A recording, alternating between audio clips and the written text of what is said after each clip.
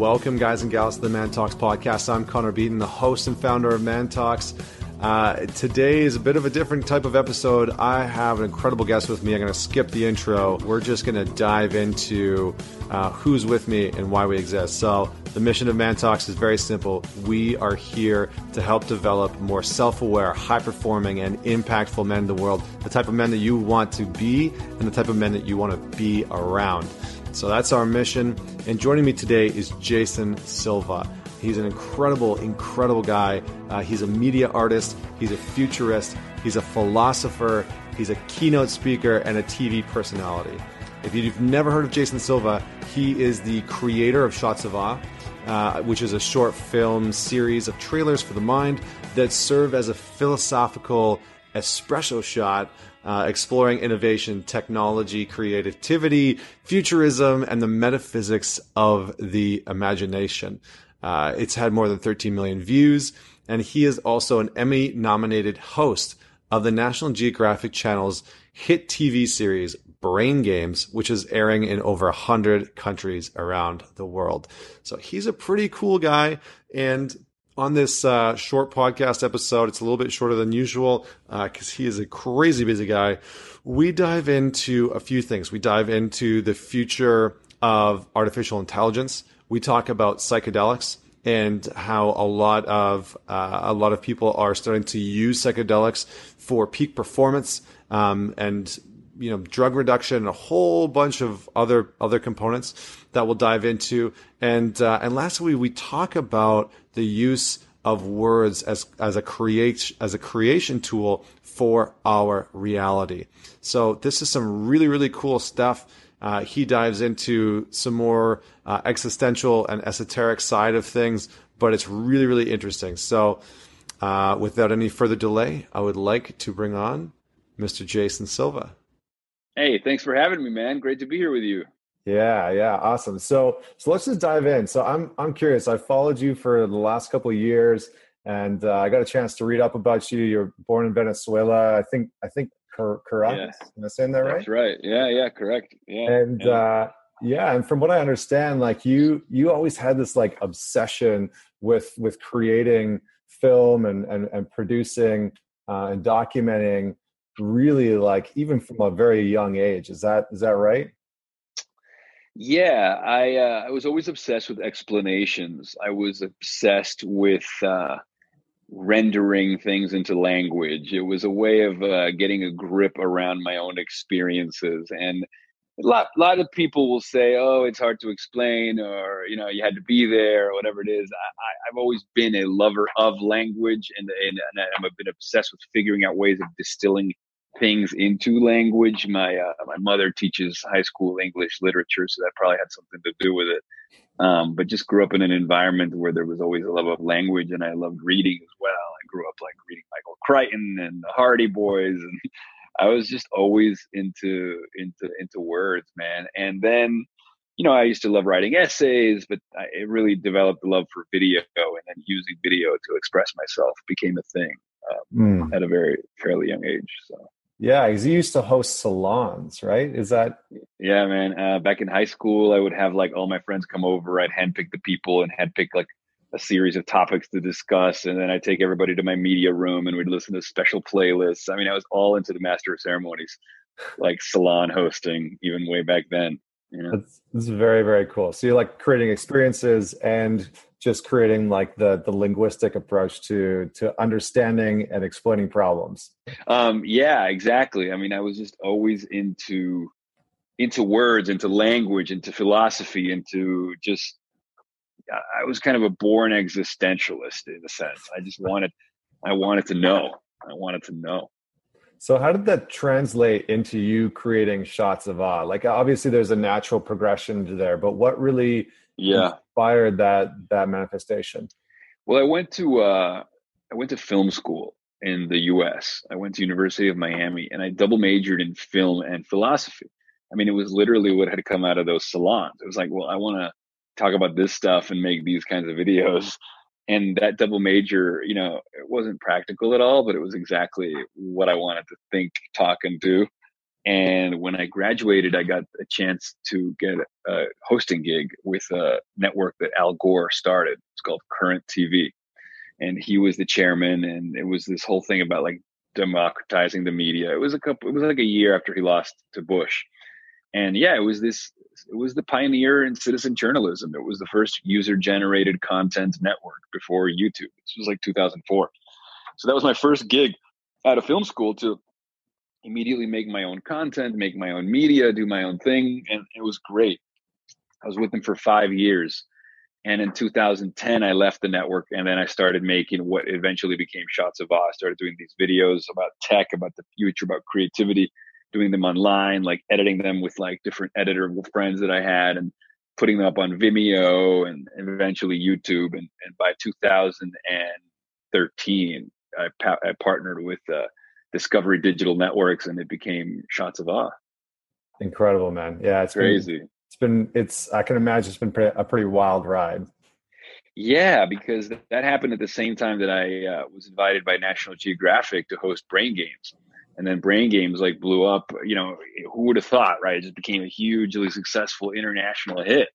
5 seasons, you know, all over the world. And so between that and consistently making videos online, I was just in a situation where I was hitting everybody like digitally and then on this TV network. And yeah, that's kind of how things happen, man. You know, 10 years of hard work for an overnight success. Yeah, right. Exactly. I think Gary Vee says something similar to that, where it's just like, took me 8 years to have my overnight success. Right. Totally. I love it. So one of your videos, and even in this conversation, you talk about the importance of language. And it reminds me of that quote, words create worlds. Why do you feel like it's so important? Can you elaborate on that? Well, I think that language patterns our thinking, and language also informs our subjective experience. There's a guy called Rich Doyle. He wrote a book called Darwin's Pharmacy: Sex, Plants, and the Evolution of the Noosphere. And one of the coolest ideas in that book is this notion that obviously reality, quote unquote, is coupled to perception. And if you can mediate perception, you can mediate reality. In fact, he says, even the words that you use to describe your reality, tinge and color said reality. So it's this idea that you can sort of have a sense of authorship over your experience through your interpretive frameworks. You know, it's like we know that our experiences affect our physiology. We know about epigenetics, but what's not quite so popular is the idea that your interpretation of what happens to you ultimately determines the physiological effect that said event has on you. Mm-hmm. So if you have a positive interpretive framework, it's less likely for the experience to cause you taxiing stress markers like cortisol spikes and so on and so forth. So your reaction, your interpretation matters. So words matter. So that's heavy stuff, man. Yeah. Yeah, very cool. It's interesting because there's been some research done, I think out of Stanford in the last couple of years, that's shown that consciousness actually does impact reality at like a molecular level. And so they're really trying to prove that our consciousness and the words that we feed our consciousness can actually impact the reality around us. And so, well, I definitely think that's the case because, you know, obviously chemical reactions mediate mood, like brain activity mediates mood. But I also believe that intentionality and focus, you know, can in turn affect brain chemistry. So that feedback loop is very interesting because the typical cause and effect one will say chemical reactions and so on and so forth result in brain activity, result in how you feel. But when you invert that, and when you can deliberately induce a certain feeling, maybe through meditation, that then changes brain chemistry, now you're having consciousness change matter. So it's like, whoa. You know what I mean? The whole other level. Yeah. How do you see things like, you know, there's been a big push lately, especially with like Stephen Kotler's work and Stealing Fire, talking about, you know, psychedelics and some of these pieces that are on the fringe of moving sort of not only human consciousness, but human performance forward to a different level. What are some of like the fringe pieces that you see having a big impact on some of this?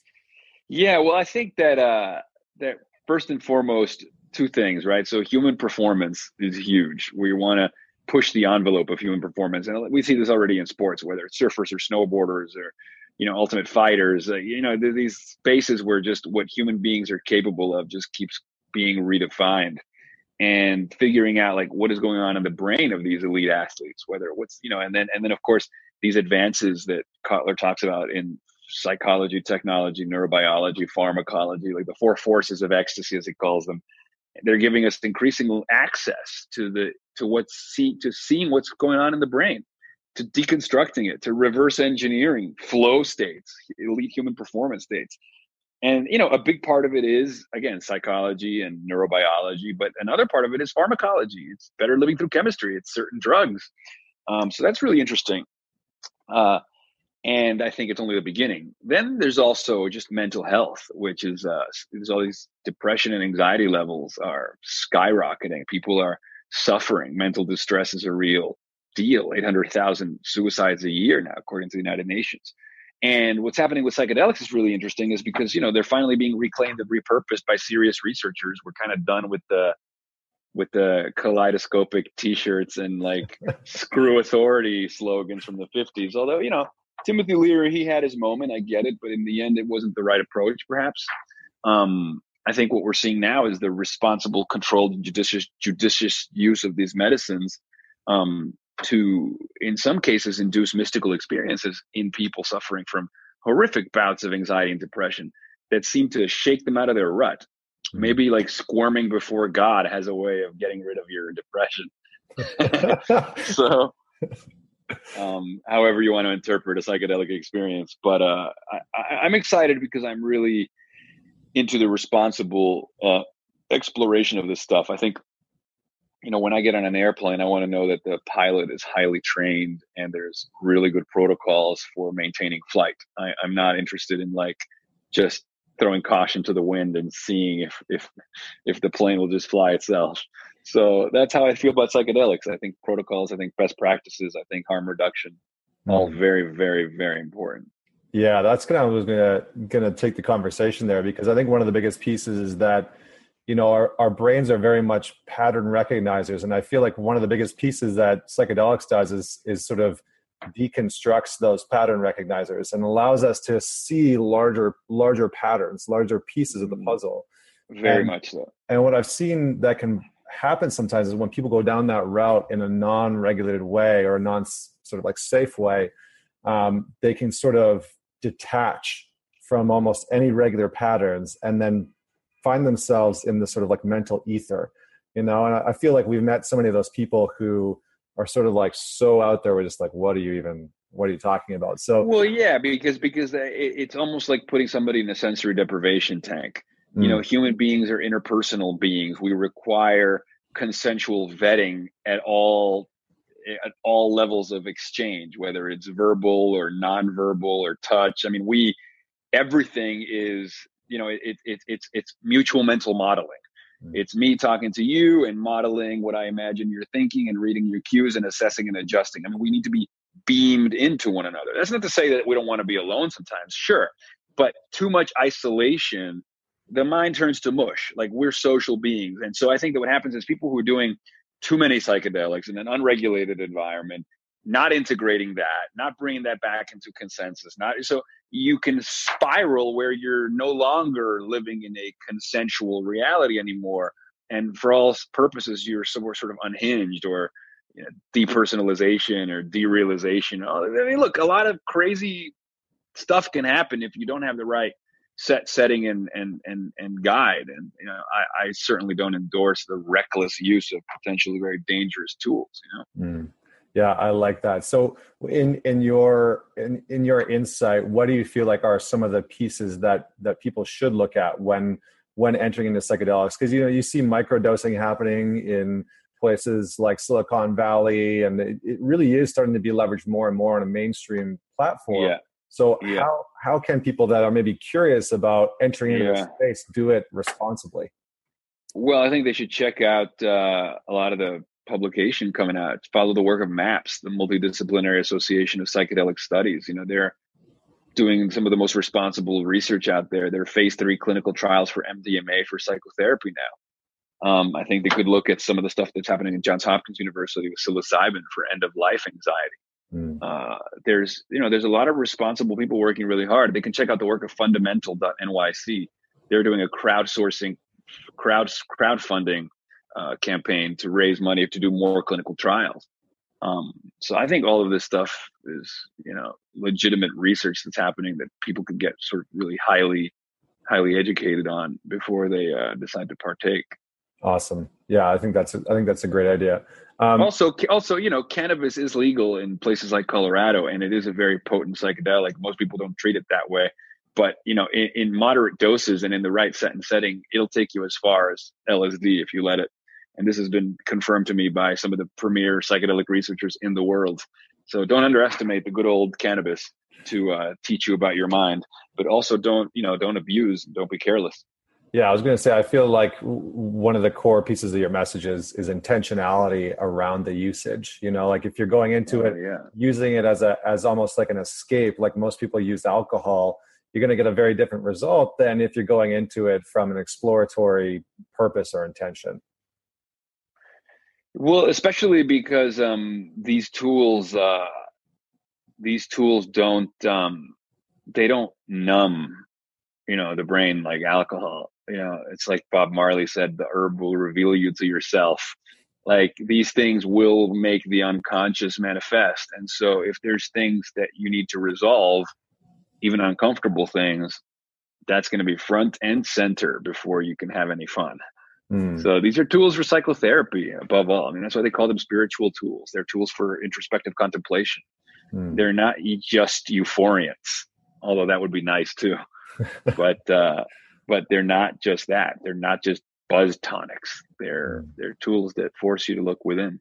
I wanted to dive into AI really quick because this is something that I'm really fascinated by. We have artificial normal intelligence sort of very prevalent everywhere right now, and it seems like there's just this gap between ANI and AGI where it's interesting because a lot of the research that's happening right now and a lot of the studies that are being done to sort of like map the brain and the neuroscience behind emotions, I think will start to unlock some of these pieces for AGI to be possible. But what do you see as a possibility once AI starts to become more prominent? Because there's a lot of people that are sort of on the negative side of artificial intelligence, that it's going to be the destruction of humanity.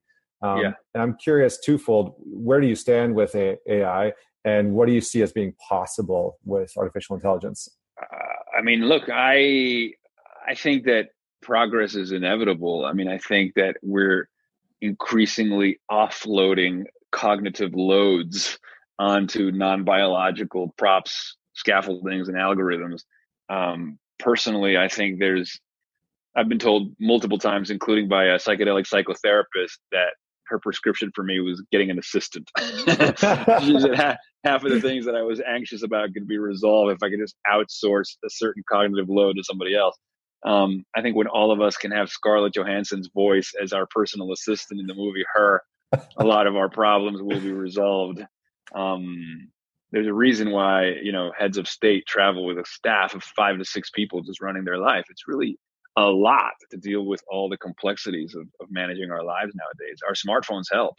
Algorithms already help. But we could use more algorithms that are designed to get out of the way, to be seamless, and to allow the offloading of cognition to occur. Now, I also don't think that the AIs are just going to rise up and turn on us. I think it's more that what we call intelligence will be a network of distributed cognition between biological and non-biological parts. Parts of us in some way are already non-biological, like me interfacing with this phone. This phone is a part of me. It's definitely non-biological, but it's still a part of my mental architecture in a very real way. And I think it's going to be more of that than the Terminator scenario. Yeah, it's just more integrative than all of a sudden AI coming online, because in a lot of ways we have online AI. You see Watson and stuff like that. Exactly. I think it's going to be a lot more subtle than people realize. Yeah, that's awesome. That's awesome. In terms of like how you see that moving forward from a job perspective, because I think what we started to see is like in a lot of these places, AI has started to cut back on workforce. What do you see in terms of the viability of like our current economic structure? I know that's like a really massive question. Yeah. Well, but yeah, I mean, I'll take a crack at it. I remember reading something, I think Kurzweil mentioned it, this futurist, that 100 years ago, 90% of the jobs in this country were farm related. And today they're less than 1%. So we've seen these disruptions in the past.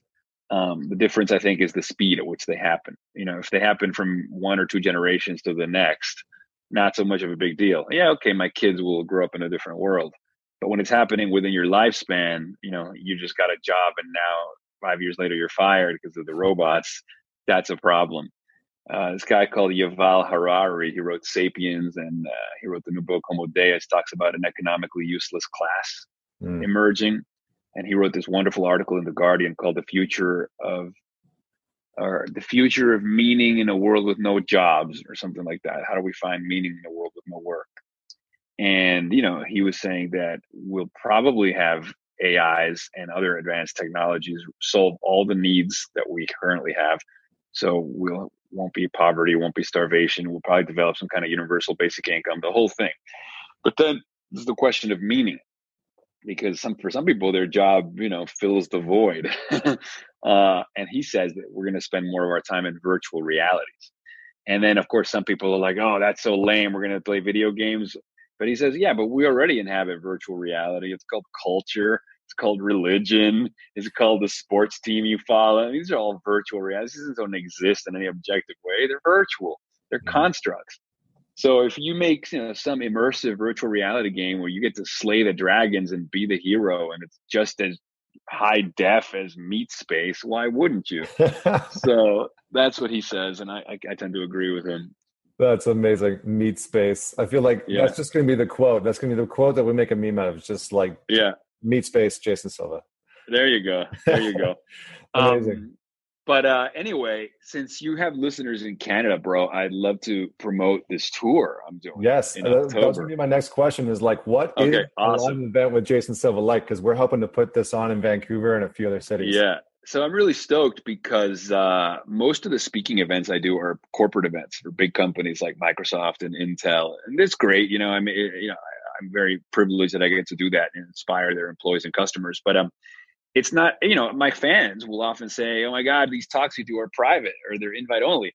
How can we come see you speak live? So the opportunity to do this tour in Canada with the I Am Genie folks was amazing because, you know, they're actually selling tickets and the tickets are actually affordable. And so what that means is my real fans can come and spend an evening with me. And what it means for me is I don't have to do a talk that's focused just on disruptive tech and innovation. I can actually talk about existentialism and the human condition and life and death and mortality and love and all the topics of Shots of Awe. So I am really stoked. And we're going to be hitting Vancouver. We're going to be hitting Kelowna. We're going to be hitting Toronto. We're going to be hitting Montreal. And it's all in October. And I do have the dates written here somewhere on my phone. If you'll excuse me, I'll pull them up. Unless you have them in front of you. We'll be putting them in the notes below. So everybody can check that out. It'll just be in like in the notes from the interview. So we'll have all the and links to the events for sure. Awesome. And the code word is Genie. You can get a 20% discount. So all my friends and fans in Canada, please come. The tour is happening in October. All of the info is going to be underneath here with all of the dates. I'd love to see you guys there, man. And thank you for letting me tell everybody. Awesome, brother. Of course. Well, I'll see you at the Vancouver event. Thank you so much for joining in. I appreciate having you on the podcast. And, thank you, man. And we'll see you in October. And this will just go out to everybody. And if you're out there listening, if you love Jason Silva, and even if you didn't know who he was before this, you do now, you should definitely go check him out. Thanks, man. I appreciate the opportunity.